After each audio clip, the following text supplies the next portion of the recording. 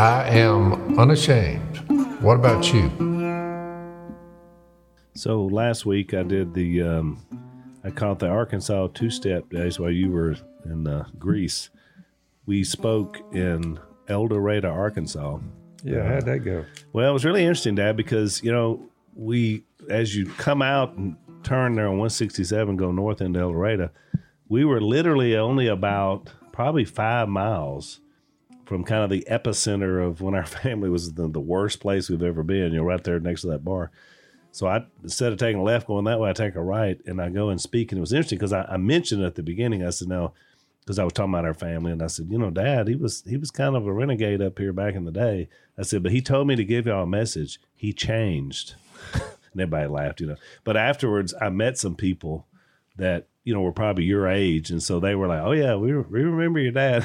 We remember him back in the day. Isn't that ironic? When you look at big picture, it's almost like a movie. You start off in a We setting actually might make a movie about it. where the bar is and just chaos and bad parenting or whatever, bad decision making. And then you fast forward however many years, 40 years, and there you are speaking Jesus. Right. Just down the road. Well, and what's interesting, I have 2 pictures that I show. I think I mentioned this before. And it's really such a great contrast. It works so well with an audience because I show a picture of the last night we filmed the show. And it's in Willie's living room, the Taj Mahal of Arkansas Road up there. So it's big, stately. And then there's 4 generations represented in the picture because, all the way down to my grandkids. And you and Mom are there, and it's, very patriarch. And so you look at that picture, and I love showing it because I'm like, this is what America said. We love this family. This is what we love about this family. 4 generations. And I go through all the positives.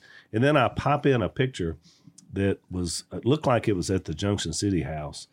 Jace is he's a baby. I'm about 5. And Mom is pregnant with Willie. You can tell she has a maternity type of. You don't have a beard, or a shirt on. You're just, and I show that picture and I always make the contrast. I say, you see what happens in 1972? There's no way this family could have ever imagined that other group. Because you're just trying to survive. You're trying to make a living. You're, day-to-day decisions, they're not based on God. So you never know where we're going. But I always tell an audience that because there's people sitting out there that are in some ways like that 72 family. So, Yep. They can't imagine what God can do with a group of people. And so you're right, Jace. It's pretty amazing when you think about it. Remember, too, when we studied the parable of the sower, most of the times we do what we did, which was you look at the 4 different hearts.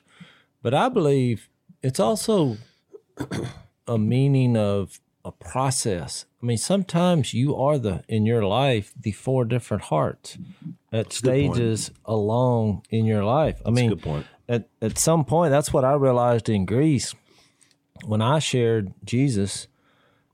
What I didn't realize was that when they heard our story, because I basically wove the introduction of Jesus through our story, our family, and you weren't a Christian in the bar. And one of the guys through the translator, after I was finished, he said, well, I didn't realize you were a refugee too. And I thought to myself, you know what? Before Jesus, we're all refugees. That's right. Good point. We're running from something. Because that's why, they said we felt like we connected. I was like, well, in a way, we all connect. We are. I mean, all the verses that says God is my refuge. And so I think you even see that, in what we're going to talk about today in the disciples' hearts, because they had trouble believing Jesus as the Son of God. But I had not thought about that idea of sort of graduating through those different hearts in Matthew 13. Tell the story that you were telling us before we came on about the guy Blake was telling you about. Because you think about that guy probably went through every one of those hearts before now he's got to this point. Well, I mean, what's interesting is I think when you leave America for any amount of time and you go to, it wasn't a third world country, but it had third world country tendencies. You just appreciate everything so much when you get back. I mean, when we landed and Missy and I was driving, because it's a long trip home. Yeah. I mean, it's a long trip there, but I said, I never noticed how clean this town is. It looks so pristine. I've always thought, well, we live in a dirty town too with trash. And compared to where we were, this place is pristine. It just was a shock. I thought, I'm going to quit griping about this. I mean, but also, I mean, it's like, it's all the things that you appreciate about coming back to America. Because I was like, I cannot wait till I meet with the brothers on Sunday. I just wanted to be around English-speaking people. But also when we got home, that my Yeti ice chest was in front of my front door. And I thought, I know what that is. And she's like, why would somebody take your ice? I said, babe, I know what that is. Because one of Jay's buddies who we duck hunt with, who helps us on the land, I told him, I was like, look, I mean, I told him this a few weeks ago. I said, you are free to deer hunt my stand anytime you want to. But here are the rules. If you kill a big buck, if you see a big buck, shoot him. Send me a picture. If you shoot a big doe, tag it, and I don't care. I said, but if you see a young deer, I want you to shoot that deer. Clean it. And then put it, I told him where my Yeti ice chest was.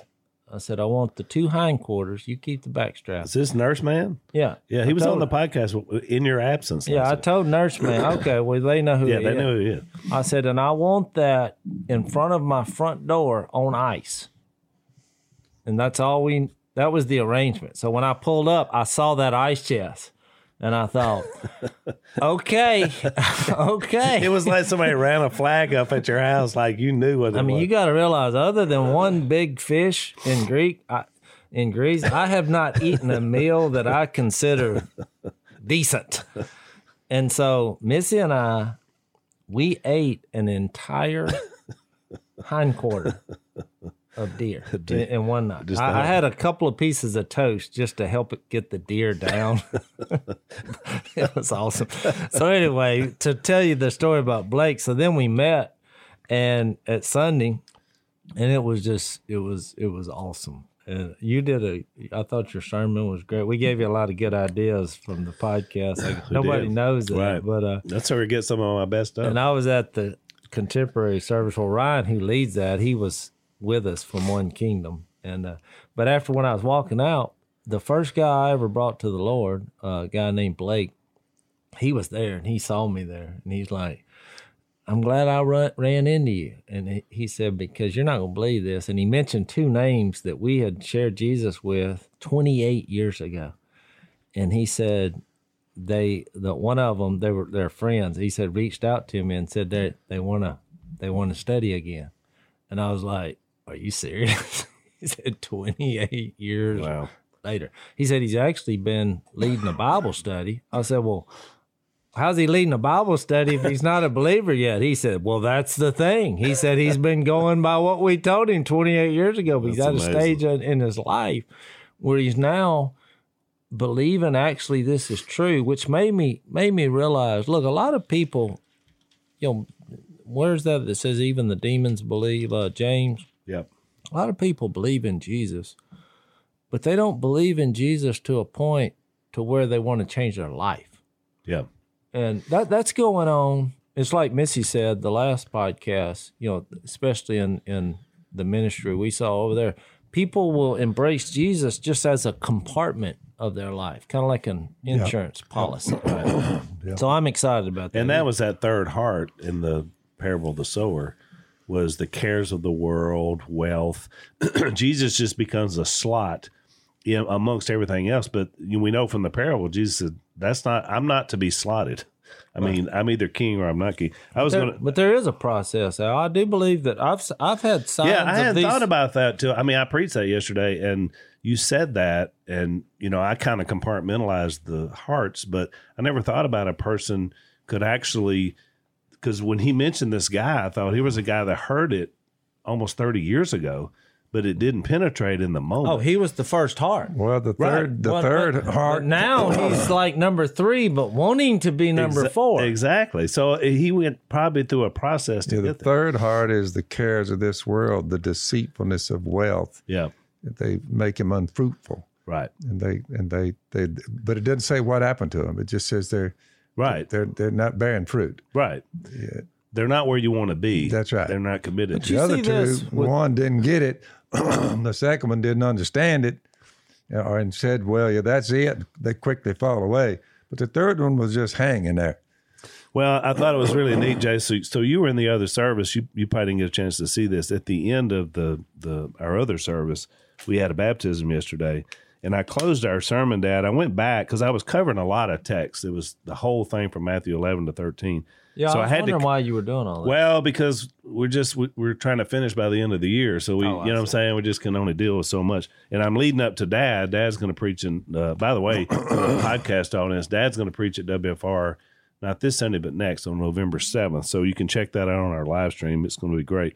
But I closed, Dad, with this. It was such a weird text. It was right there in Matthew, the end of Matthew 11, where he does the thing about, "Come to me, you are weary and burdened, and I will give you rest. Take my yoke upon you. My yoke is easy, my burden is light." And it was right in the middle of all this opposition. It was kind of an interesting text. And so I wanted to read this text to you, Jace, that Lulu, who's our cousin, she listens to the podcast, and she was there yesterday. And she said, "I loved your sermon yesterday. I enjoyed the sweet fellow dropping all his burdens at his baptism yesterday. The relief on his face was priceless." And I knew just what she meant. There was a guy who was baptized at the end, and it was a black guy. And he was just, he was in the moment. He was so serene. And Stevens was baptized him. He was kind of, going through the gospel with him. And when he came up out of the water, he just took a big, deep breath, and he just exhale. I've seen people do a lot of different things, but I've never seen that. Of course, it's up on that big new screen we have. And it was, and everybody like clapped and laughed because it was like, woo, Yeah. it was that's just top 5 responses I've ever Oh, heard. that was fantastic. I've seen people, lift their hands and shout, but I've never seen much. Whoo! He just took Dan this. showed me one other day. He did a little clip. The preacher was standing in the water, and he said, "I now baptize you in the name of the Father, Son, and Holy Spirit." There was about an 8-year-old kid that was standing there that the preacher was talking to.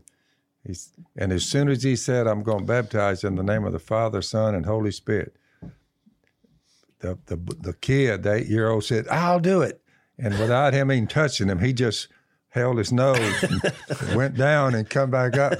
He just did it himself. And the preacher looked and said, "I think that'll do it." That's pretty funny. That was a self. He held his nose and just dunked himself and came back up and said, "I've got the Spirit now." That's funny. That's pretty good, though. Yeah. I like that. I don't know. There'd be some people say, "Oh, we got to do it again," because. Now, what I was going to bring up when y'all were kind enough to ask me to speak at Whites Ferry Road, that Matthew, Mark, Luke, and John, beginning in Matthew chapter 16, you get over to John, and John said, Jesus is talking. He said, "Now's the time for judgment on this world. Now the prince of this world will be driven out." Of course, what he was fixing to do. "But when I'm lifted up from the earth, will draw all men to myself." He said this to show what kind of death he was going to die. What's interesting is when you get over to the end of the book of John, and John himself being participants, after they saw the empty tomb, John was there with Peter, remember? Yep. And down at the bottom at verse 9 says, finally the other disciple who had reached the tomb first also went inside. He saw and believed. He said, they still did not understand from Scripture that Jesus had to rise from the dead. All the way to them standing in the tomb, looking in there, saying they still did not grasp what Jesus said over in Matthew. Look, here's what's going to happen. Yep. That when he announced what he was going to do, they just looked to him and looked at everybody else, and Peter said, "No." Yeah. They still didn't get it until they saw the tomb empty. Then they said, "Oh, that's what he kept saying." Even if you heard what I told you, God said, you wouldn't believe it. Well, let's take a break. So, Jace, you just got back from Greece. I have a rule when I leave the United States of America, I will not eat beef anywhere in another country, especially in Europe. That's just my rule. Now, I may be the arrogant American, but that's my general rule. I will answer with the one word that I learned from the Greek language. Are you ready for it? I'm ready for it. Bravo. So you're with me. Unfortunately, what I found out from one of our sponsors, Good Ranchers, is that 80% of the grass-fed beef sold in the United States is imported from overseas. All this time, I've been making my big stand about not eating beef, and apparently a lot of beef from other countries comes here. So one of the things we like about GoodRanchers.com is their product is 100% American. You buy your chicken, you buy your steak. They call it better than organic chicken, which is really good. It comes right to your door, saves you money. You can get on a regular rotation where they send you stuff. You go to goodranchers.com, place a one-time order, or you can subscribe today and save 20% on each box of their mouth-watering meals. Subscribing brings the cost down to less than $5 a meal. So you get an additional $20 off free express shipping if you go to goodranchers.com/Phil or use the code Phil at checkout. That's goodranchers.com/Phil. There's also a holiday shopping alert. They suggest that you order early to make sure you avoid any delay shipping. So get that order in today. I told the church yesterday that you were up on that date on November 7th and what you were going to be preaching. And I said, you've been kind of trying it out on us on the podcast. But when I said it, everybody clapped and cheered. So they're excited about you being back. That's a good sign if you get a standing O before you get there. That's right. That means they want to hear from you, which is good. Yeah. So we're in Matthew 14. We didn't do much, Jace, while you were in terms of our Matthew text. Shocker. And so y'all were blaming me this whole time for. Well, we figured since you're such a storyteller, we wouldn't have your storytelling ability. So we had to cram a lot of guests on here to try to fill your shoes. So we had Nurse Man, we had Stone, we had Martin and Godwin. You know Martin, which by the way, he threw you and I under the bus apparently on the Kitty podcast comments. But anyway, who said that? You said it, but I did. You said it, and apparently I don't remember you saying it about them, but they said you said it about this. So they took a whole podcast to throw you and me under the bus. Well, I might have hurt their feelings. Yeah, that's what it sounded like. And then I was like, what did I have to do with it? And they said, oh, no. They said you led him right into it. I was like, oh, okay, whatever. So we had them on here. We had Mom and Lisa as well. But we're in Matthew 14. And we'd kind of shifted into this idea of kind of fortifying the faith of believers. And it starts with finding out what happened to John the Baptist. Yeah. He lost his head. And then Jesus has a couple of really big miracles here that are kind of, I always thought aimed more at the disciples. I always thought the feeding of the 5,000 was as much about convincing them of who he was as much as it was the crowd that he fed. But anyway, so we talked about that one. And so we left off, we got to the point where he's going to walk on the water. Yeah. In John 14:22. It stood out to me that in John's account of this, after he fed the 5,000 in chapter 6 and verse 15 of John, this is in between feeding and Jesus walking on the water. It said, Jesus, knowing that they intended to come and make him king by force, withdrew again to a mountain by himself. And that stood out to me because they were struggling with the idea of being an earthly king, which is what Satan tempted him to become, and to be an eternal king. Yep. That's why when you read verses... And if you could feed your army miraculously, who could ever defeat you? Forget about supply lines and all the things about warfare. If your king could miraculously feed you fish and chips, every time you got hungry. Well, you remember the verse in 1 Timothy 6 where it talked about Jesus made the good confession before Pilate, and they had this dialogue. He's like, "So you're a king, huh?" I mean, there was always this prophecy that this kingdom would be established, that would be an eternal kingdom. Right. Which the fact that it's eternal would be in contrast to being an earthly kingdom. Daniel said that these earthly kingdoms rise up. But it was just hard for them to wrap their head around anything other than an earthly kingdom destroying all these other kingdoms. But isn't it interesting? You're right that everything we've studied up until this point, of course, we also studied the book of John. Like, it seems so clear to me by what he was saying, that's what he meant. But the people in the moment did not get it. I mean, including the disciples. But it's like when I told you the story about me being in Greece and they saying, well, you're a refugee too. Well, one of the things I said that I've said many times that didn't seem profound here in America, but was profound to them, was I made an illustration in my sermon, and I didn't really prepare to do it. It just came out. I had no notes. I just was going to introduce Jesus. But one thing I said is you can recognize who's king by the manner of which they operate. And I said, the evil one, and I quoted those verses, he's been a murderer from the beginning. Jesus came to destroy him who had the power of death. I said, the evil one has been taking people out since his creation. I mean, that's his mode of operandi. He'll kill you. And you even see that in, I think, abortion and just the murder of innocent life. Sure. And so these radical groups, well, how are they trying to take power in our world? By killing people. That is the way they operate. So it should make you pause and say, well, wait a minute, where Jesus is about life. Everything he's about is bringing life and eventually eternal life. And so, that had a profound impact on them because they're coming from cultures where they're being threatened, to be murdered if they don't comply. Right. It's either you're going to comply or we'll kill you. That's right.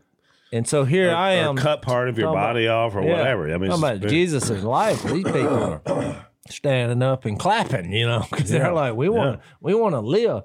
And I think that's the difference in the earthly kingdom that is established, where we have the biggest stick or the biggest military, or we're the greatest threat, and that's how we're going to take control, which is how every other earthly kingdom took its pedestal, versus here's Jesus in a surrendering, humbling spirit, helping people because he's going to bring life. And ultimately, when he was resurrected, well, then it made sense. Right. Because they're like, this is greater than being powerful enough to kill people. I ran into this little caveat.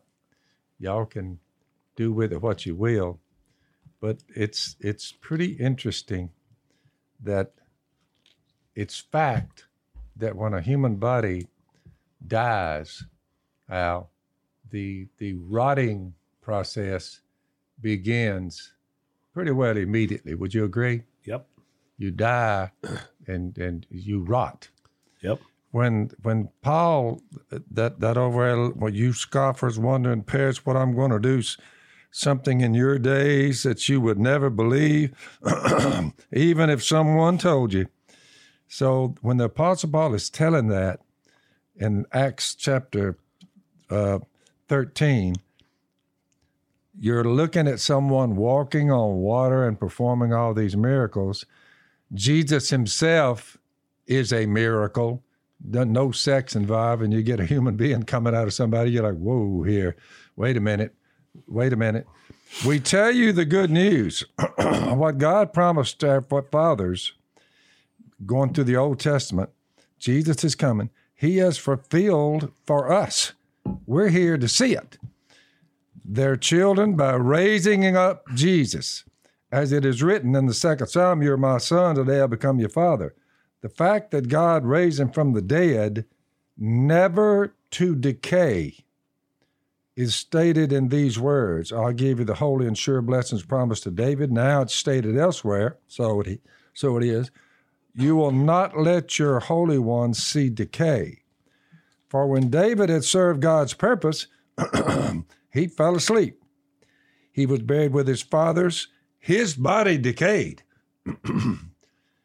But the one whom God raised from the dead did not see decay.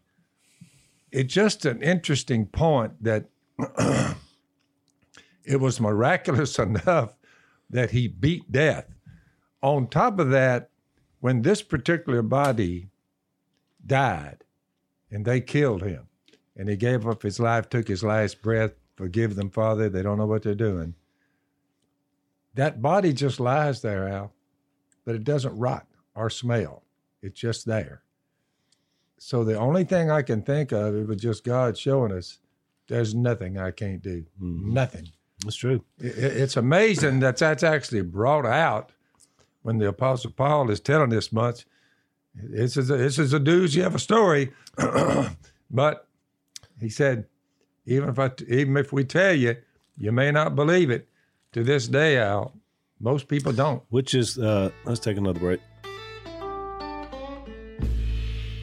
So, Dad, one of the conversations you and I enjoyed was when Dr. McQuillan and her husband, who own Omega XL, came down a few months back. We had a great time with them, visited, and they are really committed to helping people that are in pain and chronic pain. I mean, they really have done a great job with their company.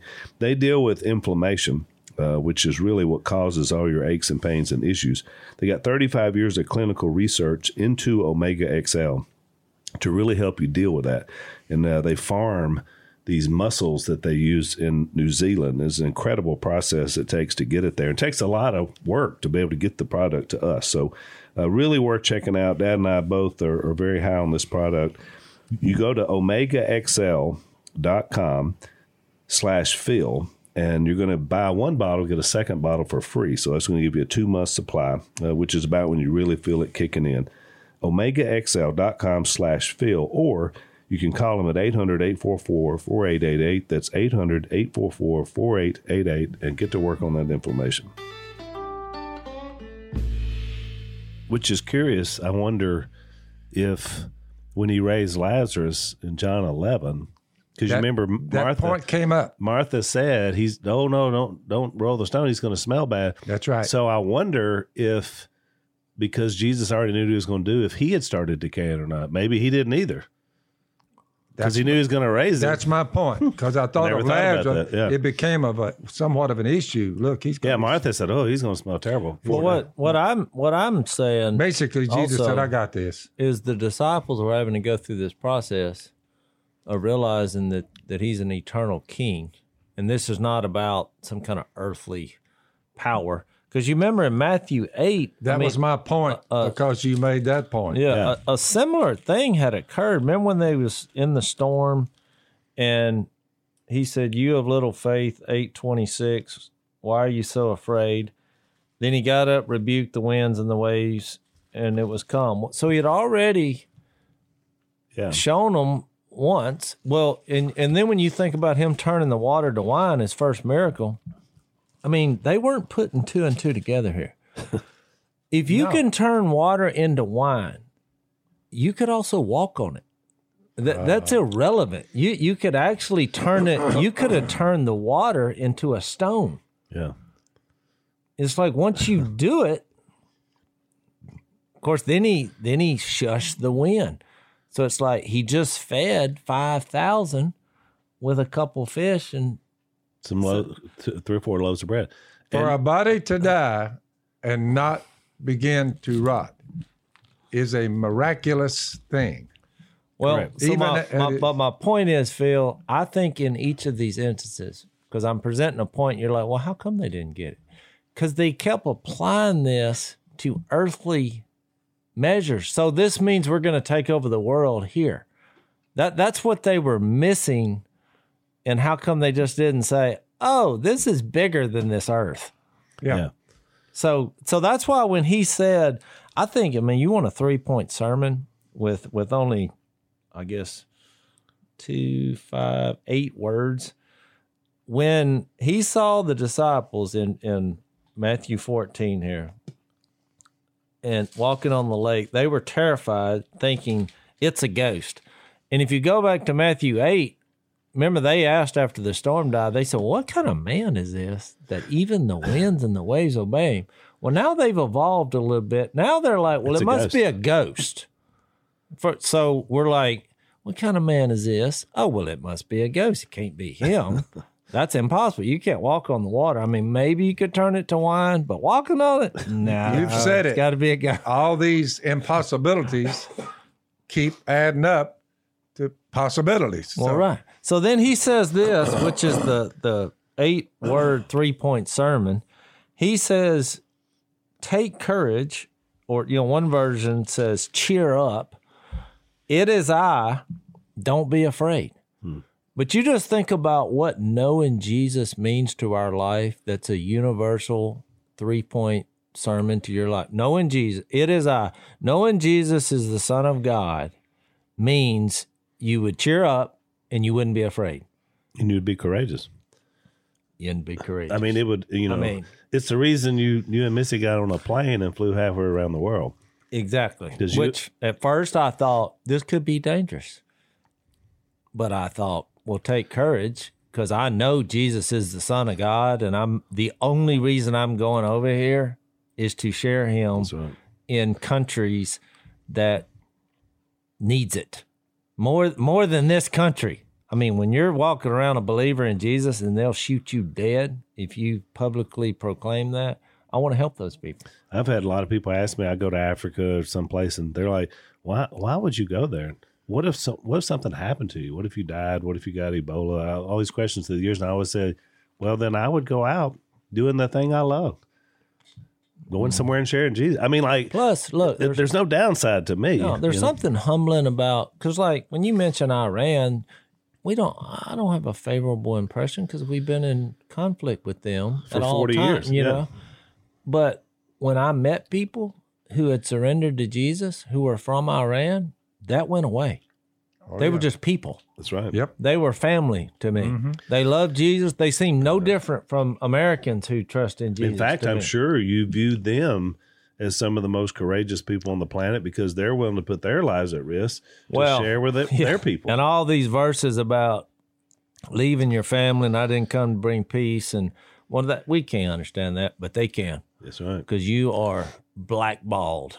I mean, if you do this, not only does the family disown you, they'll put out a hit to take you out because of it. Yeah, and plus, just think about it. If you were totally tied to everybody back home, you couldn't really be who you were supposed to be because you'd be worried about them all the time. Yeah. You know, your cousin, your sister, whatever. You know. But I also think in this scenario, it also teaches us that God doesn't necessarily take away the struggles, the fears, or suffering, because in each of these instances, he moves in while this is going on, and then it's up to you to recognize him as the person you're going to put your faith and trust in while this is going on. I mean, why even allow this to happen? Because in these moments, do you realize the need for something greater than this earth? But so in response to that, this is interesting, Jace, as I love your 3-point sermon in the 8 words.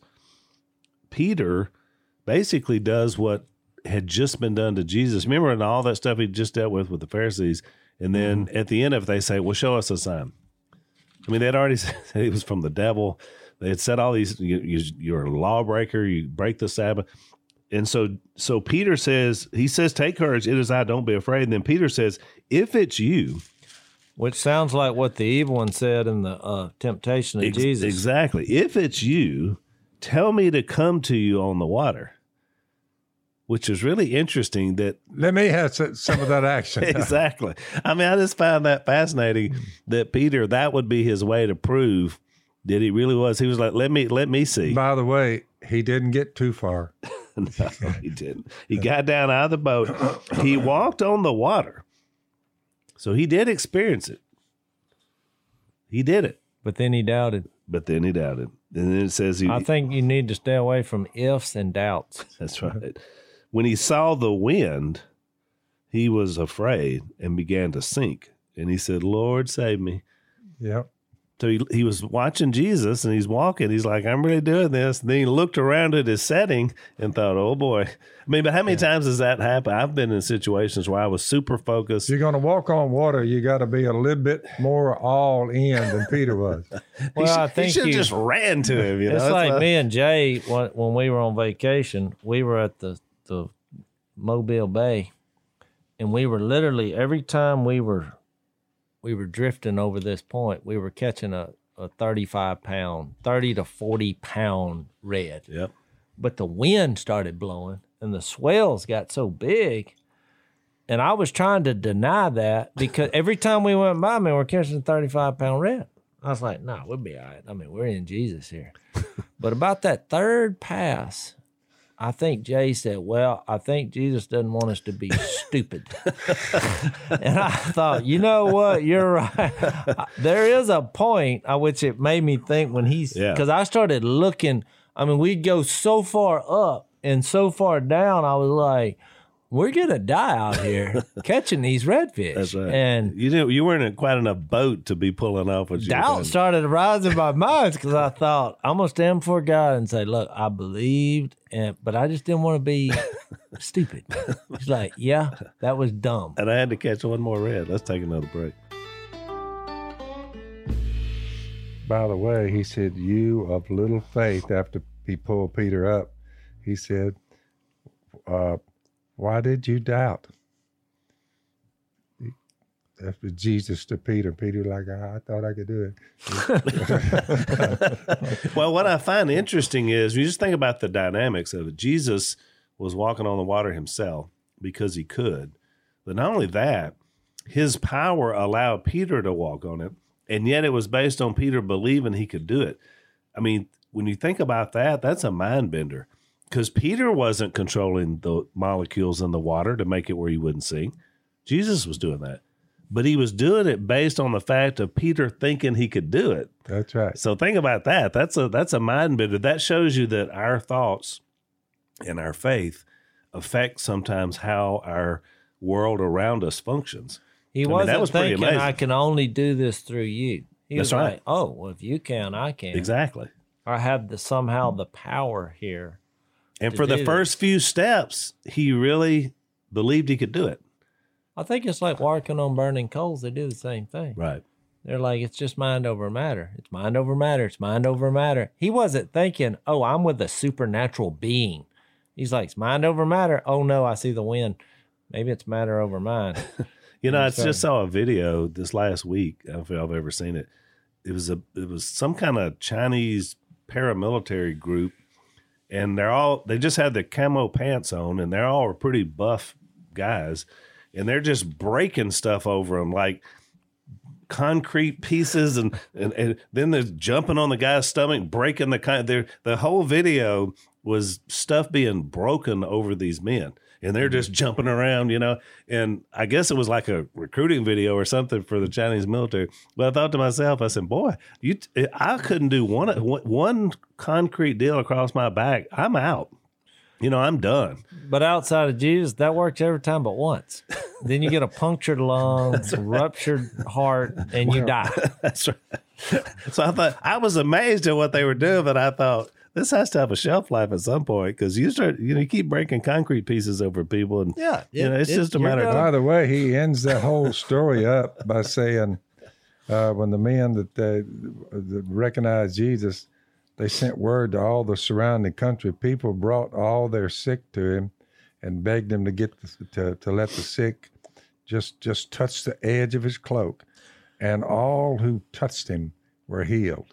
I mean, the whole pack. But see, Phil, at first I read that and thought that was a positive, and I almost think it's a negative. They're still thinking, what can he do for me now? Yep. Here on earth. That's right. Yep. They're still missing the point that so what if he did it, but it didn't change most of them's mind. Yeah. I mean, I think a lot of people believe in Jesus, but they don't do it in order for their life. They don't want to live the life. Right. They're like, I'll give you my mental assent that, okay, you're there and you have some power. Makes sense when you look at creation.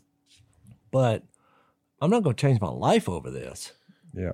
Not in my day-to-day. And so that's why you find people trying to find a temporary solution to an illness. What's that going to do long term? Yeah, exactly.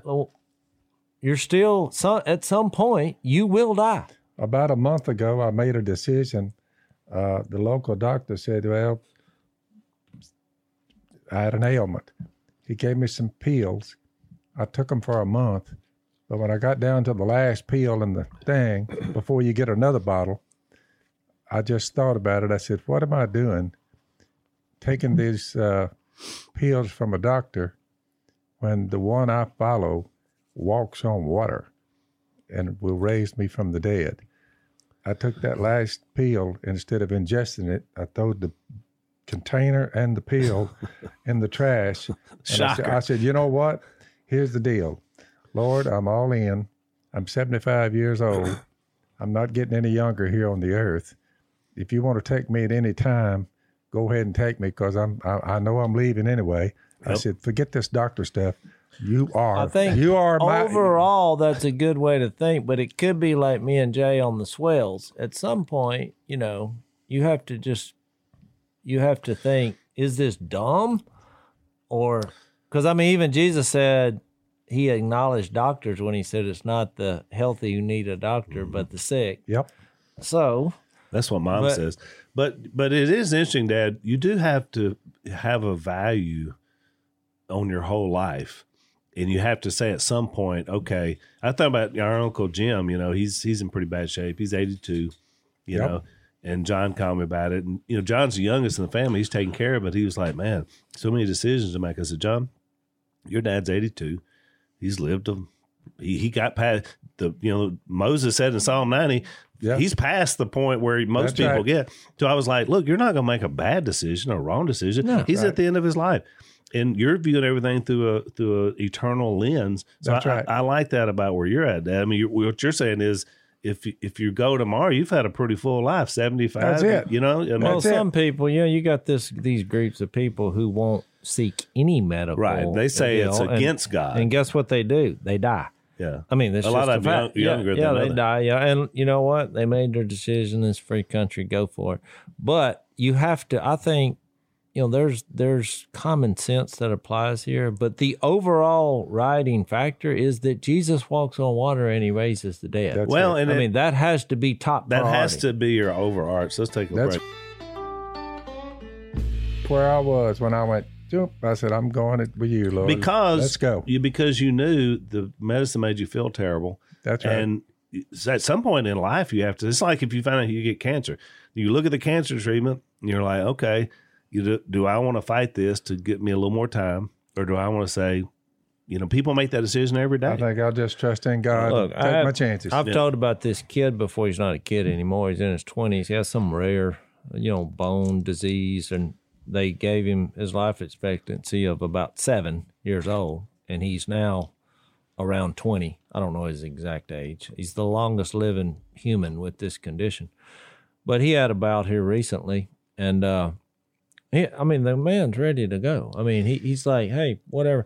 And every time it like seems to be the end, he keeps coming back, But his attitude, everyone else kind of crumbles around him because they're trying to help him and pursue from a medical stance. But he's like, man, I'm the longest living person.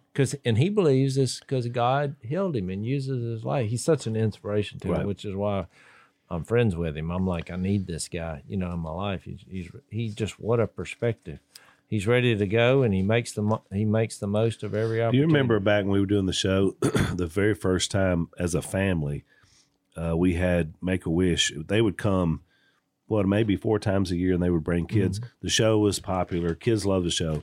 And I'll never forget the first time. We didn't really know what to expect, and they brought the first group of kids in, their parents, and it was such a sad situation because these were terminal kids with terminal illnesses. And we were all like about to just start crying because it was so sad to us to watch this. And then I'll never forget, after we spent time with them and we really tried to not be sad, we prayed over them. Dad usually had a prayer. When all those kids and their parents left, I remember us having a conversation that, look, we're going to be doing this several times a year. They come here because our show is funny. They love us. They're so excited to get to meet it. They're not thinking they're fixing to die. They're thinking, I'm getting to meet the cast from Duck Dynasty. So we had a conversation. We all said, from this point forward, we're going to make this the most upbeat, fun time, and we're going to we're going to treat these kids that way because that's what they came for. Plus, Not for I've us to seen be a lot sad of and them. crying, But Yeah. that was hard, wasn't it? I mean, Al, I have seen a lot of them, and you too, that they said was going to pass on him, but they Well, didn't. they didn't. some do. That's right. That's why when Si, the first time, he had this kid, it was one of the first few times, had this kid come in there and they're like, look, he's literally only has a few days to live. He comes in there and Si just like pushes him, and like tickles him. And everybody just went, I was thinking, what are you doing, Si? And that kid busted out laughing. Because he expected that. Well, for some- right. And it was like, I thought, okay, so that was funny, but never do that again. Of course, he does, but you're right. It's Well, a it is- dismal situation, and that laughter that's getting Our that job kid- was to bring joy. and Si, from that, after that first meeting forward, he would wear a boa or something crazy always because they expected crazy Uncle Si, and that's what he was to him. So looking back on it, those were special because a lot of those kids have gone on to be with the Lord, but we're going to see them again. But sometimes you just have to bring joy in a moment. I do want you to mention that before we leave this text because I don't want to skip verse 32 and 33. Well, I was fixed to bring Good, that up because so we're on the that same was page. the last worship. I mean, to me, look, it's the other two accounts. They don't have it kind of ends in bewilderment. Right. But in Matthew's account, when those who were in the boat, they worshiped him. Yeah.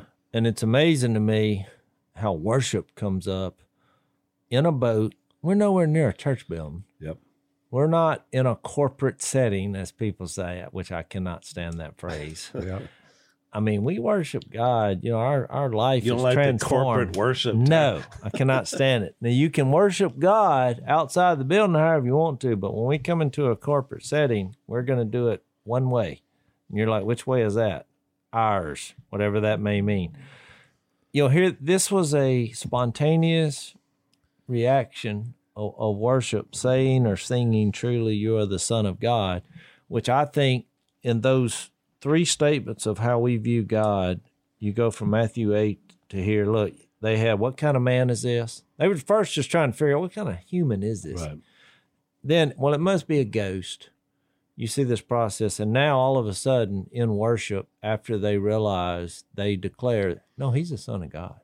Yeah. And I think that's a process we all have to journey in our faith and coming to know Jesus is acknowledging, yes, he's a man, so we can relate and put ourselves in that situation. But at some point, you got to say, you know what? He is the Son of God. He did come to earth. He is who he said he was. And it should trigger a spontaneous lifestyle of worship. Yep. Yeah. No, that's Great point. It's a great point. And what I love about it is that worship really is just recognizing who Jesus is. I mean, that's what worship is. Whether we're singing or praying or just having a conversation or doing a podcast. I mean, that's what happens when you worship. You acknowledge who God is. Well, when I was reading this, I wrote this down. Knowing Jesus produces courage, of course, from that one statement, assurance of who he is, confidence, joy, perseverance, because they didn't enjoy going through the storm earlier or even the process now with the storm, but it produces perseverance and ultimately worship. Yeah. So, I think it's just so interesting that this comes up in this setting. Yeah, I know. It is weird. And that happens a few times. Well, even right before he was led to be crucified, you remember it says Jesus came together with his disciples and they sang a hymn. Yeah. And I always thought, wow, what a moment. They probably just sang a song that they knew and it didn't really impact the disciples, but Jesus knew you're going to remember this song later. Yeah. It was funny because After I die, I'm buried and raised. Don't you know how you hear a song? It's like, your dad, our grandpa, his favorite song was and he would lead it all the time. And it was, You Never Mentioned Him to Me. I mean, this was like 100-year-old song. And I never, like when he led that, I was like, this is the old fogiest song I have ever heard in my life. But after he died, I heard the song one time and it meant way more to me then because then I thought about his life and then I thought about the actual words. Well, I never thought about the words, but I look at our family and we tend to speak Jesus first in situations with people that we encounter. Well, it's a direct contrast in a good way of that song. He's like, you don't want to be the person that never mentioned Jesus to a person who doesn't know him. Well, what was interesting was with Granny and Paul is that when Dad became a Christian, they moved in next door to us. And so all of your mentoring and discipleship years, they were right there. Oh, yeah. And so, of course, and Jason and Willie were growing up as a part of that. So I think about that song. Granny used to sing it. She would be cooking, and she would sing that song, that same song. I just about know all the words to it just from so many years of hearing. But yesterday, Jace, you were in the instrumental side, on the a cappella side where I was. Perky, who's another one of our buddies who listens to the podcast, he led a new song to me. Maybe he's done it before. But it was called A New Wine. And it was, it's just one of those songs that sticks with you. And the same thing was the words, because it talks, I never thought about this. You can't make wine, any wine, but new wine for sure, without pressing the grapes, without crushing. And so the song talks about that, about how we're crushed and pressed and then remade in the image of Christ. It was a fantastic song. And I told Perky yesterday, I was texting him, I said, man, that song. And then we're waiting to baptize this guy. And so they sang it several times while we had the little interim there waiting on the guy to, get ready to be baptized.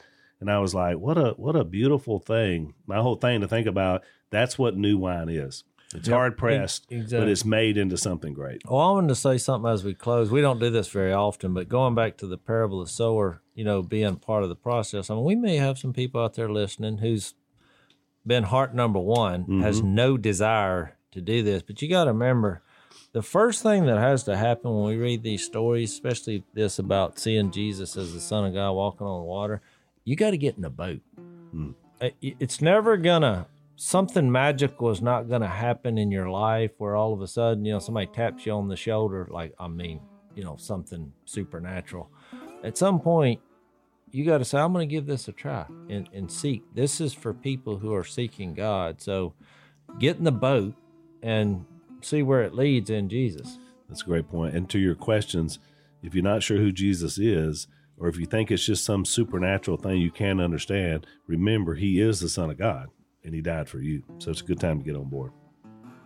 Thanks for listening to the Unashamed Podcast. Help us out by rating us on iTunes. And don't miss an episode by subscribing on YouTube, and be sure to click that little bell to get notified about new episodes. And for even more content that you won't get anywhere else, subscribe to Blaze TV at blazetv.com/unashamed.